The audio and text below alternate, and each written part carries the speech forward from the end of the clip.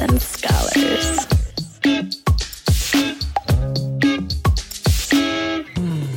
You were listening to a Pleasure podcast. For more from our Sex Podcast Collective, visit pleasurepodcasts.com. Thanks for tuning in. Sluts and Scholars is a sex-positive, shame-free educational podcast where we try to help you talk smart and fuck smarter. While we love to give advice and resources, please note that this podcast or any emails from us are not intended to be therapy or a replacement for therapy.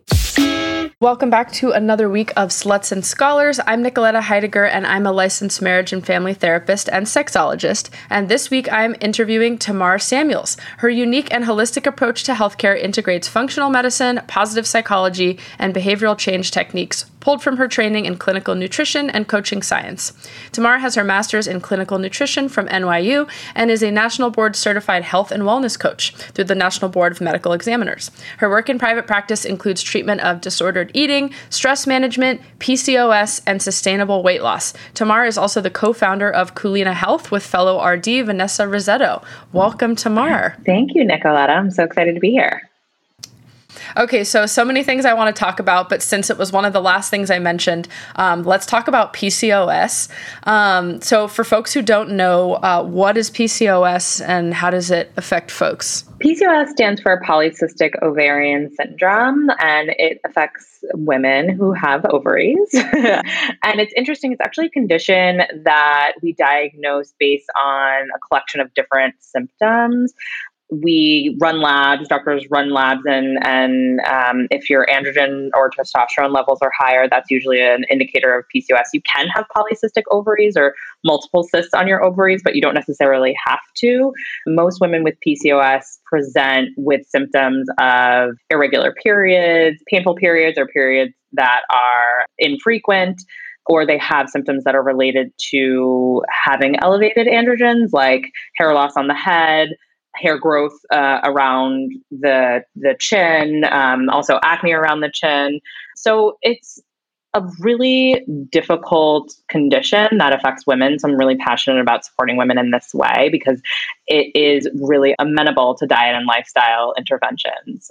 It's especially challenging when we discuss fertility, although I've definitely been able to support my clients in getting pregnant despite having PCOS. So it's not something you can't overcome. It just requires a little bit more TLC. Yeah, I was just going to ask, but yeah, for clients I've had who have had PCOS, they also report like struggles with weight gain or keeping weight off without the proper guidance.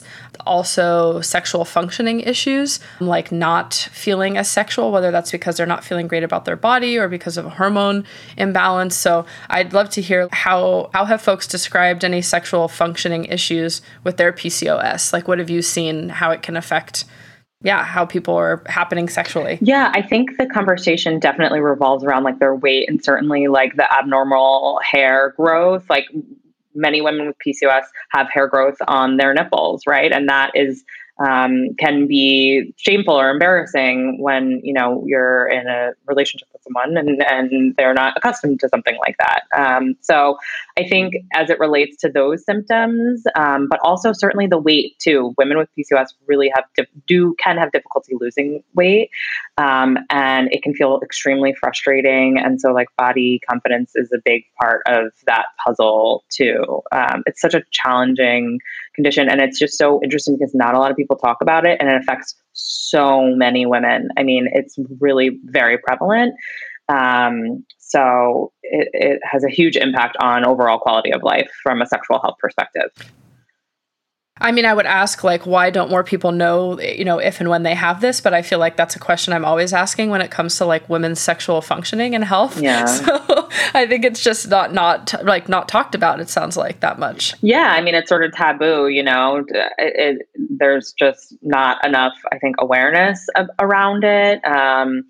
And I think there certainly needs to be. I know, like on Instagram, there's a lot of more like cool PCOS accounts out there of women and dietitians who are really talking about this more and making it more normalized. And certainly, like I think couples, talking about it too, not just women, but also men, talking about their challenges with fertility. And one of my dear friends has PCOS, and she actually has had totally regular periods, but just had trouble getting pregnant, and she was diagnosed with it. She didn't have any other symptoms. And, I think a lot of women don't know they have it.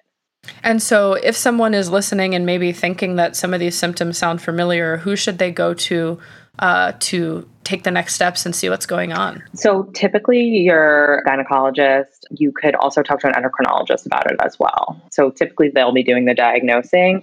Sometimes we diagnose with an ultrasound to check to see if there are cysts on the ovaries. But again, really like just getting your testosterone run and other androgens run by your gynecologist or your endocrinologist can help with diagnosis. But also like recognizing if you're having these symptoms, I know self-advocacy is so hard for people in the medical space for so many different reasons. Totally. And I know that it can be really difficult to talk about these things with your doctor, which is a whole nother conversation. Oh yeah. Go back to like all my other podcast episodes. And especially with this stuff, I have a lot of clients who have gone to general OBGYNs and reported some of this stuff, and their OBGYN just like didn't have the specialized training in this. So like try to find someone who specializes in like potentially sexual medicine or endocrinology medicine. Yeah. And find some kind of specialist, which is hard because sometimes that's more expensive or not covered by insurance or requires extra steps. And that can be a barrier to making it happen if you're already feeling frustrated. Yeah, absolutely. Even talking to your PCP, like if you have a trusted PCP, they can sort of support you on this as well. It's like from a medical perspective, treatment lies under like general categories of like metformin, birth control, which obviously is not an option if you're trying to get pregnant. And then there's another medication called spironolactone, which can help with the hair symptoms, and acne as well. That's a big symptom of PCOS. So, and PCPs like generally prescribe these medications all the time. So if for some reason, there are financial limitations with seeing an expert, you could definitely talk to your PCP about this as well. And so for you then, what else is there to do? Where does the diet and nutrition fit in to help with this specific diagnosis? Yeah, so the nutrition piece is so cool and exciting here because there's like a huge impact. You don't have to go on medication in order for you to see results. It can be really helpful, and there's certainly room for medication in treatment of this condition, but insulin resistance is really one of the root causes of PCOS. And insulin resistance is a condition which is sort of the precursor to type 2 diabetes. You can be insulin resistant and not have type 2 diabetes, but insulin resistance is a condition in which we have metabolic dysfunction in the way that we metabolize carbohydrates. And so we can really work on manipulating carbohydrates in the diet to help to support hormone balance. That doesn't mean we need to completely eliminate carbohydrates. We just need to make sure we're eating the right type of carbs in the right portion at the right time. So that's a big part of the puzzle. There's also some cool supplements out there that can kind of help to support women with PCOS as well. And inflammation is the other big component of this condition. So really working on having an anti-inflammatory diet and increasing our produce, having a variety of different color fruits and vegetables, increasing our anti-inflammatory fats, like omega-3 fatty acids, and really integrating more of that in the diet. There's some research on phytoestrogens because women with PCOS have higher levels of testosterone. And there are certain foods like soy, for example, that are what we call phytoestrogens. So they sort of mimic estrogen that is found in our body. And so some research has found that women with PCOS may actually benefit from having more phytoestrogens, which are found in soy, although with soy, I recommend having like organic fermented options. And flax seeds are also a good source of phytoestrogens as well. So we can sort of help to modify that balance of estrogen versus testosterone because everybody has estrogen and testosterone in their body. And we can help to support lower testosterone levels and higher estrogen levels by having more phytoestrogens in the diet. And certainly stress is a big part of it too. And kind of working with my clients to really manage their stress levels can really help to support hormone balance as well. So there's a lot we can do from a diet perspective. And really, in the work that I do, I kind of like to just work with my clients and where they're at right now, right? A lot of my clients with PCOS are doing really intense physical activity. So they'll be doing like HIIT training, for example, because I think that that's going to help them to lose weight. But actually, for women with PCOS, doing, fasted, intense HIIT cardio with a low carb diet increases our cortisol levels, which is going to throw off our hormones even more. So that's a big part of the puzzle too. It's sort of finding the balance between not eliminating carbohydrates, but making sure that we're using the right carbohydrates to support our cortisol levels as well. So it's all sort of assessing like big picture what's going on in your lifestyle and then kind of modifying from there, if that makes sense. There's a lot of science today. Yeah. Well, and I like what you were saying about that. And it makes me think of in your bio, you mentioned functional medicine. And this is like a newer topic to me, but for folks who don't know what that is, I would love to hear you explain it. But the reason why I'm bringing it up is because I think a lot of folks out there see these articles or books or whatever that's like very catch-all overall approach for people to be healthier in some way, but a lot of times it's not catered to what's going on for that specific person. So you're hearing maybe like, oh, if I want to lose weight, I should cut down on carbs and work out. But for some people, maybe the way of doing that is actually making things worse. So what is functional medicine then, and why is that important in our overall health? Yeah, such a great question. Functional medicine is a way of looking at treating people from a root cause perspective. So being able to identify the root cause of why they're experiencing certain health symptoms or conditions, right? And so from a more conventional medicine perspective, if we use diabetes or PCOS as an example, right? A patient presents with PCOS, from a conventional medicine perspective, we're treating their symptoms, right? We put them on metformin to lower their blood sugar. We put them on birth control to increase their estrogen. And we put them on spironolactone to also help to lower their testosterone, right? So we're treating the symptoms, but we're not looking at the root cause of why they have those symptoms. And that's where functional medicine fits. So I can't prescribe medication because I'm not a doctor. So my tools are, okay, well, what is the root cause of your PCOS, right? The root cause is insulin resistant. And what contributes to insulin resistance? A number of things, right? High cortisol levels contributes to insulin resistance. Of course, genetics, which we cannot control, contributes to insulin resistance. But also the amount of carbohydrates that we're consuming can contribute to insulin resistance. So we're looking to sort of treat those factors so we don't have to exclusively rely on medication in order for us to get results. So if I have a client who is over-exercising, under-eating, and not sleeping, they're probably going to be insulin resistant because of all of those things. And their hormones are going to be totally out of whack because of that. So what do? We work on the sleep. We work on the exercise. We work on the diet. And then that sort of over time helps to naturally balance out the hormones. It's not a quick fix. I will tell you that. It's the harder route, but it's just as, if not more effective without the side effects, right? It's kind of like annoying and frustrating that there is even like a branch of medicine that has to be delineated functional medicine. Like, I wish that was just a part of medicine in general. But yeah, we do live in a culture that does a lot of the like clean up the mess after the fact and address the symptoms and not, the root cause. And so it's so annoying.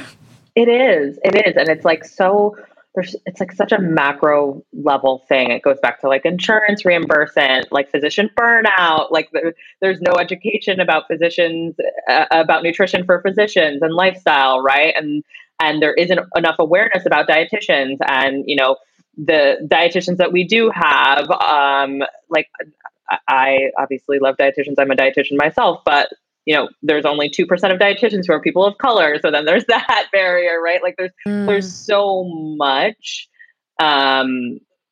here as to like why the system doesn't work.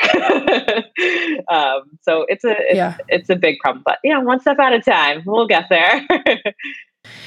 And I mean, obviously there's so many things we could talk about here, but I would love to hear you speak more about how there is such a dearth of like folks of color who are dietitians. Like why, I mean, in addition to systemic racism, like why is that? There just isn't much awareness. I think also nutrition is like very elitist. Like I think, especially now, I feel like nutritionists feels like this very elite sort of like influencer thing, and you can't afford it unless you have a lot of money or power.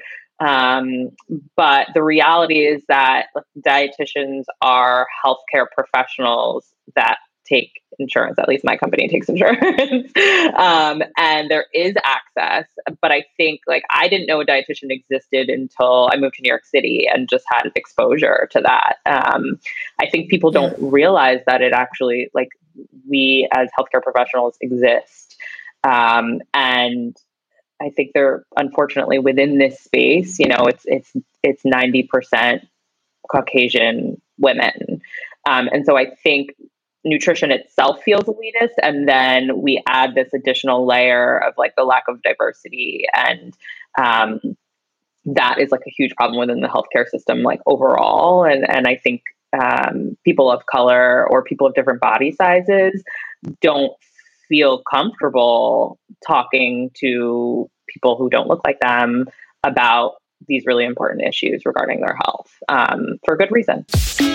In this episode, we talk about putting in the work to take care of the root causes of things. Great sex is the same. It requires work, effort, and investment. If you feel like your sex life has fallen into the same old dull routine, break those habits with something like a fun, sexy box from Like a Kitten. Right now, Like a Kitten is offering listeners 20% off and free shipping when you go to likeakitten.com/S&S or enter code S&S at checkout. Like a Kitten has your back when it comes to planning a perfect evening. They take out the guesswork by sending you a themed box with all your erotic essentials. This month, they're helping you choose your own adventure with the BYOB box, aka Build Your Own Box. You get to choose one item out of their 6 categories: toys, beauty products, lubes and cleansers, games, sexy accessories, and lingerie. Within each category, you have 8 or more products you can choose from, so you can build an experience that's customized to your specific desires.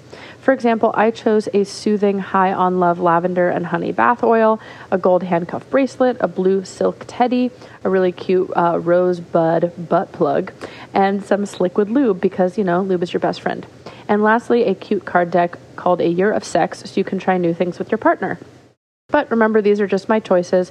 You can build your own box today with Like a Kitten. And again, right now, they're offering listeners 20% off and free shipping when you go to likeakitten.com/S&S or enter code S&S at checkout. Just go to likeakitten.com/S&S or use promo code S&S to get 20% off these incredible boxes. Likeakitten.com/S&S, and the link is in this episode's description. And if you just want some amazing lube refills, remember to check out Uber Lube. Uber Lube is a luxurious, high-grade silicone lubricant made from clean, body-friendly ingredients. It's just silicone with a little vitamin E, and this vitamin E leaves a velvety finish that actually moisturizes your skin. Right now, they're offering listeners 10% off and free shipping when you use my code S&S at uberlube.com. And remember, Uber Lube is for everyone. Thousands of doctors recommend Uber Lube as their go-to solution for patients experiencing dryness. But remember, if that's ongoing, you want to go check out a doctor, make sure nothing's going on, but oftentimes dryness just happens, and Uber Lube's simple ingredient list make it widely used by people with sensitivities to other lubricants. And remember, dryness does not have to mean that anything is wrong with you. You can be aroused and feeling desire, and sometimes your body just needs a little extra help. It's not a machine. So if you're also a human being like me, invest in some Uber Lube. Uber Lube offers long-lasting performance when you want it, then quickly dissipates without leaving a sticky residue. It feels like a nice moisturizer when you're finished. I have one in my purse, my shower, on my bedside table, and my travel kit. I even use it sometimes as just a little moisturizer for my body. And right now they are offering listeners a special 10% off and free shipping when you use my code S&S at uberlube.com. That's 10% off and free shipping. Just use code SANDS at uberlube.com. Now back to the episode. Yeah, I mean, obviously this is very different because I am white and am coming from a place of having heard of dietitians and knowing that. But like, I've got to be honest, growing up in a place like LA, in this like thin diet culture, whenever I hear the word diet, dietitian, nutritionist, I like notice myself like cringe and resist like immensely. And honestly, I end up being less healthy as almost like a fuck you to diet culture of like, well, I don't need this. I'm going to eat what I want, do what I want, which doesn't necessarily help me. But I think there's this strong resistance to get caught up in this like thin, perfect body diet culture when I've heard this. But tell me more about your approach and how how diets and nutrition can look different and not just be this like toxic diet culture. Yeah, it's so, first of all, the name sucks, right? Like dietitian sucks. I think it's like it has the word diet in it. So like everybody's like, fuck that. I mean, look, I like you. That's why I wanted to have you on the podcast. But when I first read the email with like to do the podcast, I was like, oh, dietitian, no. Like, Totally. Right. And part of that problem is that the word nutritionist is not licensed. Right. So anyone can call themselves a nutritionist without being credentialed as a nutritionist. It's really scary. It's really scary. Well, this is true for some like sex educators and sex therapists too. There's no training required to call yourself that. Yeah. Which in some ways it's good because it's like everyone can have access and you don't have to get a degree. And it's also like, how does the consumer find somebody who's informed? Yeah, exactly. So there's a problem there. And so the dietitian, the registered dietitian is truly like the healthcare professional. Like we have very comprehensive science, evidence-based training. So that's a big part of the problem. But I think from like an approach perspective, I feel like nutrition right now is very polarized. There's this sort of like intuitive eating, fuck diet culture, anti-diet, eat whatever you want. And then on the other end is this like more sort of science, I don't want to say science driven, but more like let's biohack our way through, this world that we're living in with food with like keto and intermittent fasting and, much more prescriptive approach to nutrition. And I think it's really important to like respect both sides, but also recognize that there can be a happy medium, and that happy medium is like science and personalization. So my approach really focuses on that. I rarely do intuitive eating with my clients, and I rarely do keto and intermittent fasting with my clients. That being said, I have a few clients who we've tried keto with, and it hasn't worked, but we've tried it, and I thought it was appropriate to experiment with. So I think it's really scary for people to realize like there isn't one answer. And you just have to try stuff and see if it works. And that's sort of like medicine. That's what we all do is experiment. Yeah. So getting a little bit more comfortable with the discomfort of there not being these like concrete answers and trying things out to see what works for you from a behavioral perspective and from a physiological perspective. Yeah. So let's say I'm coming in as a new client. What are some of the steps for us to figure out some of the root causes to make it more personalized? Yeah. So this is how I train my dietitians as well. We're data junkies. So like, let's start by collecting information about you. I want to know, what you're eating, when you're eating it, what are some thoughts and feelings that come up when you're eating, what's your relationship with food like? What are your stress levels like?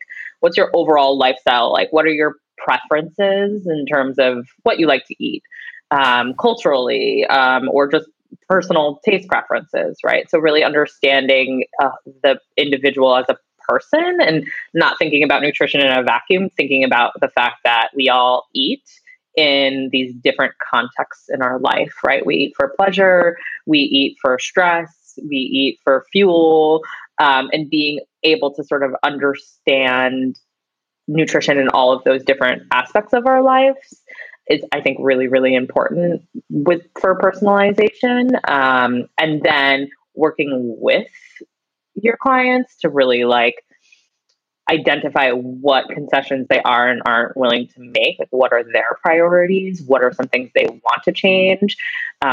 Where are there gaps in education and resources that I can fill in? So really starting with the person and assessing all of those factors is so important for personalization. That's sort of what our process looks like. And I liked the included component of like, what is your relationship with food and how are you feeling about the food process and eating? Because I think, yeah, there's a lot of approaches out there that are like, just like you said, just give this prescription of like, do this thing. But if you've got this ongoing problematic or struggling relationship with food or with yourself or with your body, you're not going to be able to maintain some prescriptive diet. So like, where does the mental health body concept fit into all of this? Yeah, absolutely. And I think really like unpacking that too with, people's reasons for weight loss. So if we think about weight loss here, right? Like, I feel like I grew up in the 90s and whiteness and thinness was a big thing. And I didn't fit into either of those categories. So my body image really suffered as a result of that. And I know that that's still a thing now, but I feel like people are coming out and saying, like, we don't need to have like whiteness and thinness as like our standard of beauty anymore. And there's so much more awareness and access to like different body sizes and colors. And, I think we're reshaping what beauty is, which is amazing. But unfortunately, growing up, I didn't have access to that. Right. And so that I think is important to work with people on really understanding, do you want to lose weight because you want to lose weight for yourself? Or do you want to lose weight because of, society's perception of how you think that you should look? Right. And I ask people that all the time, and I was actually just talking about this with my dietitians, really working with people and understanding what it takes in order for them to achieve that body size and asking them if it's worth it to them, because, you can get to this weight if you want, but you're going to have to make some concessions, and those concessions can impact your quality of life. And, you need to decide if it's worth it. So I think that's a really honest conversation that we need to have when we talk about our body image, really understanding, why we want to look a certain way, and if that's even something that we want. At the end of the day, it's about health, right? Mental health and physical health. And so the right weight for you is a weight. I always tell my clients this. I'm like, fuck the BMI. What? And they're like, I don't know. How much weight should I lose? I'm like, well, I can't tell you that. The right weight for you is the weight that you can maintain in the long term and not go crazy, and a weight that supports your health. That is where you should be. And I don't know what that looks like in terms of a number, but we can figure that out together. Yeah. And some people still don't believe in this mind-body connection, at least with when it comes to nutrition and food. So like, why are people still not making those connections, you think? Oh, I don't know. I mean, I think if we look at our medical system, the way that we treat things is very fragmented, right? Like we have a problem with our mental health, we see a therapist or a psychiatrist, right? If we have a problem with our heart, we see a cardiologist. And so like that separatism is like kind of ingrained within like our medical system. So I think that's a big part of it too. Like I tell people this all the time, like your brain is in your body, right? And so the two are, and your brain also controls your body. So the two are very, very much connected in a very intimate way. And, every tissue in our body, we fuel that with nutrition, and that includes our brain, right? So it affects everything, and it affects every aspect of our being. Nutrition is truly like the building blocks of life. Yeah, I mean, honestly, I don't want to generalize too much, but I guess maybe I will. I think if you're a helping professional not coming from a biopsychosocial perspective, meaning you're looking at the physiological, you're looking at the psychological, the mental health piece, you're looking at the sociocultural piece in the broader culture, you're missing something. Mm-hmm. Especially for me when it comes to sex therapy, like there's no way I can treat most of the people I work with without first acknowledging or ruling in and out any physical causes, and also looking at like where this fits in terms of that person's sociocultural experience. Like if we're not looking at this picture something always falls through the cracks. And I have so many clients I've had that have had some serious health stuff going on, but nobody told them to check it out, or like nobody told them that there was potentially something else going on. And it's so like frustrating for those clients to be like, why didn't anybody tell me this or help me make these connections? Yeah, absolutely. I mean, just as we were talking about earlier, the PCOS connection, it's like you don't have sexual desire, or maybe there's shame because of symptoms related to an underlying medical condition, right? And like that impacts like relationships and quality of life and body confidence. I mean, there's so many layers here. And like we as healthcare providers really need to like make sure that we're addressing all of those layers. I mean, obviously we're not specialists in everything. And that's why I think coordinated care is so important, to be able to say like, this is not my specialty, but I think you would benefit from working with a trusted practitioner who does specialize in this. I think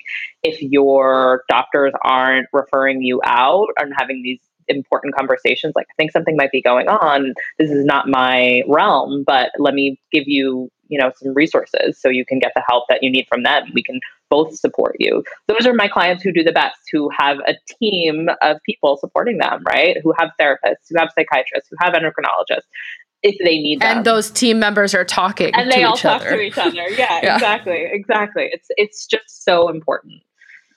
I know. I wish that was the standard, that things were centralized like that, because it can be so hard to manage all these moving pieces. Oh, I know. There's a lot of work to do.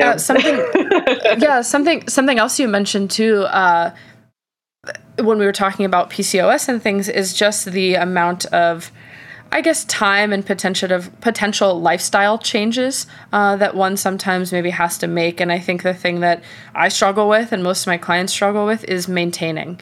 Yeah. And so how do you support folks in trying to maintain when there's like triggers not to maintain every day, like going out to restaurants with friends, or feeling weird about ordering the thing you have to order for your health, or not wanting to miss out on a fun night of drinking and partying? Like, it's so hard to maintain this stuff over time. Yeah, I know. I think that's because of diet culture, right? Like we have these quick fixes that media is like selling us, quick fix. And the reality is that it's actually the small things that you do every single day that help the most.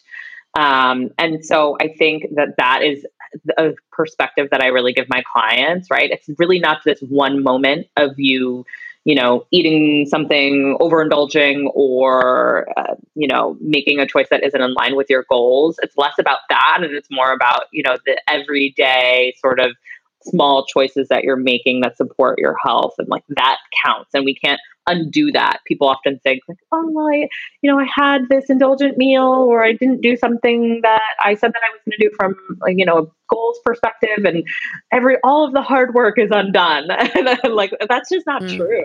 The reality is that doesn't go away. So I think gaining insight and perspective is really helpful, and just shifting your mindset and being able to understand that, there's so many opportunities for you to make a decision that supports your health, mentally and physically.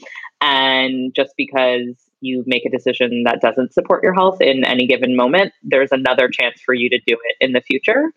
So I really like to talk to people about that, and also think about things big picture, right? When we're thinking about our week and all of the opportunities we have to eat, we don't need to be 100% in everything that we do all the time. And I think I get that so much. People are like, well, I don't want to work out because I know I'm not in shape. And if I exercise at this point, I'm not going to get a good workout in. And I'm like, well, you can just go for a walk, and that counts. You don't have to be perfect.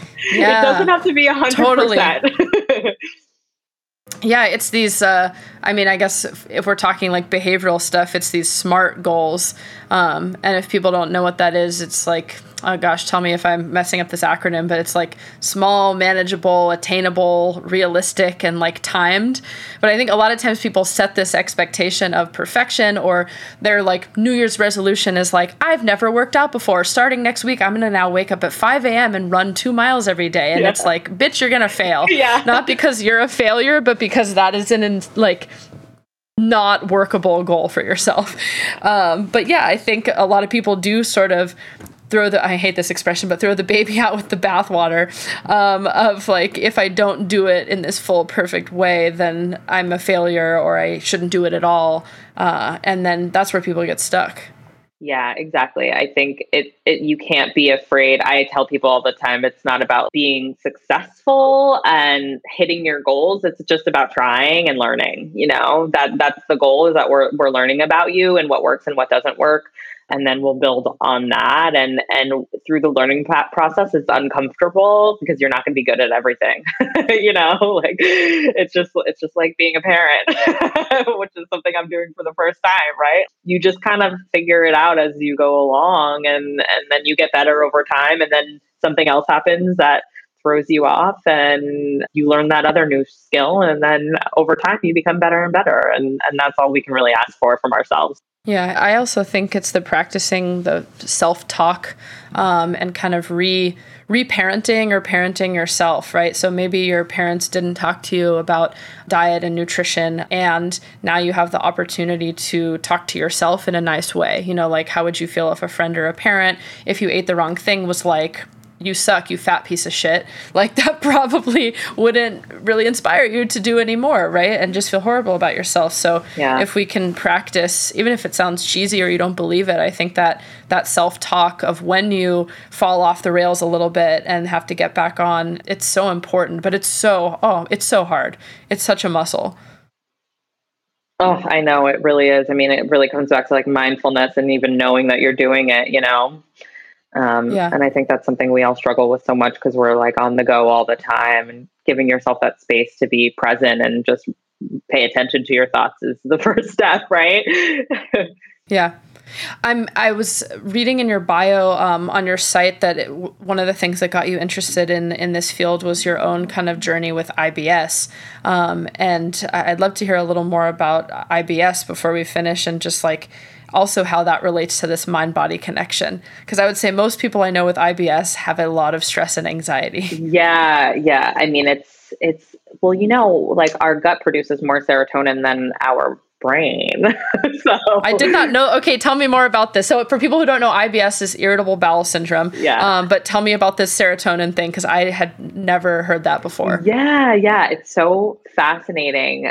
So there's a very intimate connection between the brain and the gut, from like a physiological perspective. And actually our gut produces more serotonin than our brain does. And so there's a ton of literature out there that has found associations between people who have IBS and are much more likely to have anxiety and depression, and actually vice versa, right?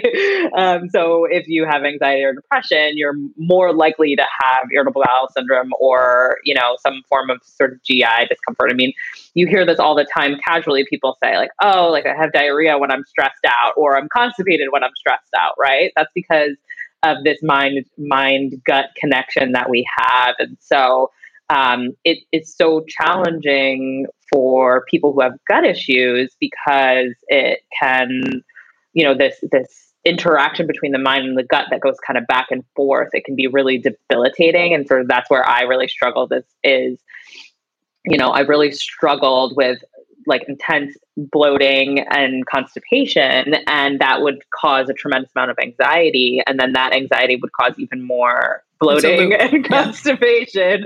And then I would perpetually just feel uncomfortable physically and mentally. And it was exhausting, and then I think I really leaned on food to help me to manage my symptoms.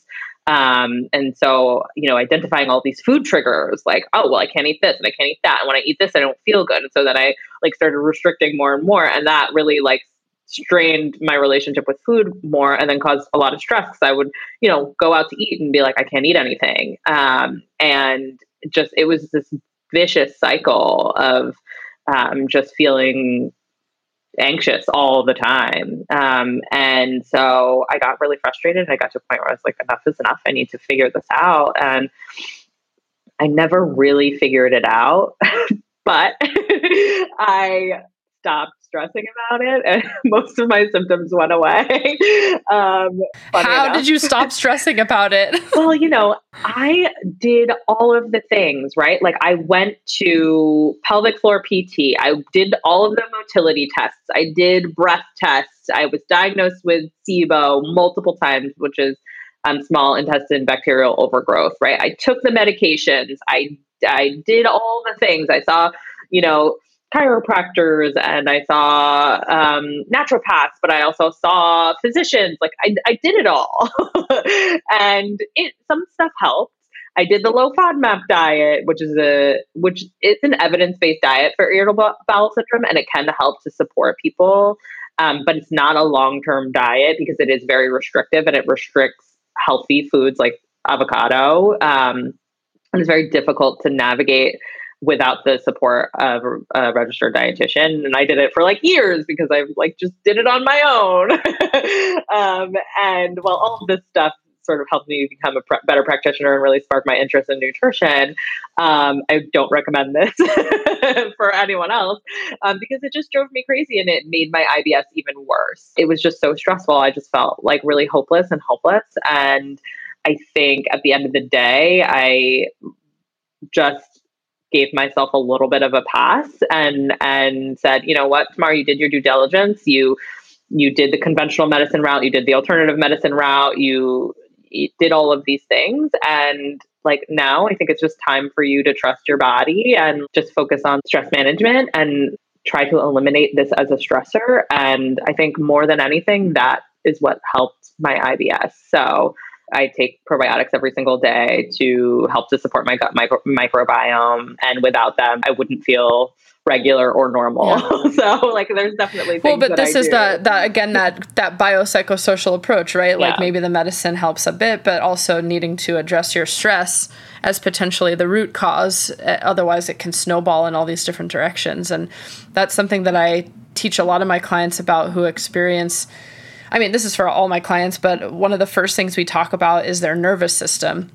And so for folks out there listening who don't know this, when you go into a stress state, like fight or flight state, one of the first things to shift is that your body is no longer able to digest. So you go from a resting and digesting state to your nervous system getting turned on and aroused, not necessarily in a sexual way, but one of the things that stops then is digestion. And so there's a huge connection here between gut health and stomach aches and cramping and diarrhea and all this stuff if you are living a high stress life, which a lot of us are right now. Yeah, exactly. And that also, going back to the PCOS conversation, right? That fight or flight, the elevated cortisol has an impact on insulin resistance as well, and blood pressure. And again, I think it just highlights how everything is so connected. And so you can't just take a pill to deal with that one thing. You have to really look at the root of it all, and it's harder. But you'll get results that are long lasting. And the cool thing, I always tell my clients this, we're this is so hard. This is so frustrating. Well, you know what? We just work on this one thing, and oftentimes it fixes all the other things, right? If you find the root cause, if the root cause is the stress, put all your apples in that basket. And then I promise all of your other symptoms will get better. Your IBS will get better. Your sexual health will get better. Your relationships will get better, right? Maybe the root cause is nutrition and we focus on that, and then everything else gets better. But I think just the cool thing about the human body is it's adaptable, it adjusts. And when you figure out what the root cause is, then everything else, it helps to solve a lot of problems. Yeah. And just before we wrap up, since this is a Sex and More podcast, any other things that you want to add about how our health and nutrition can affect our sexual health and sexual functioning? Just either presenting things that you've heard from clients or ways that people can know that this can affect them sexually. Yeah, I think certainly when we're talking about body image, that's a big part of the puzzle, just body confidence, and it doesn't exclusive of weight, being able to understand your body, I think is very empowering on a physiological level. If there are barriers to connecting with your body from a sexual perspective, if you can understand and connect with your body from a physiological perspective, like it's functioning, right? Without the emotion there, right? Be able to sort of understand your humanness. I think it really helps people to just connect, right? And I know that that connection is so important from a sexual health perspective. And so if that feels loaded for you, being able to connect with your body in other ways can be really helpful. I talk to my patients about this all the time from like a physical activity perspective, right? Like don't work out to lose weight, work out to be able to connect with your body. Because that's like probably, aside from sex, is one of the most intense ways that you're connecting with your body, right? Like you're doing a lot of things. You have to coordinate lots of things, and you're really tuned in to your body during that time. And so I think connecting with your body in that way can really help to support sexual health as well. And I've just found that to be true with my clients outside of the weight part, right? It doesn't have to be about your weight. It can be about your health. And I don't know if this is part of the work that you do, so tell me if not, but are there any specific foods that do promote like libido and things like that? I think there's sort of all these myths of like, eat oysters, eat this and that. Like, are there things that you've seen that I guess it could be like promoting energy, promoting blood flow, things like that? Yeah, totally. So from like an energy perspective, I think it's really helpful to make sure we're stabilizing your blood sugar. And we do that by not skipping meals, having protein with our meals, and having produce and fiber with our meals. That's a big part. And again, that helps with cortisol as well. So that helps with, you know, if your cortisol is high, it's going to be really hard for you to experience sexual pleasure, I would imagine. Yeah, definitely. So really like managing cortisol levels by making sure that you're not skipping meals and having, you know, protein and fiber with all of your meals can be really helpful. Zinc, the reason why people talk about oysters is because of the zinc factor. Zinc is an important mineral when it comes to testosterone, and sometimes people have lower libidos because they don't have enough testosterone.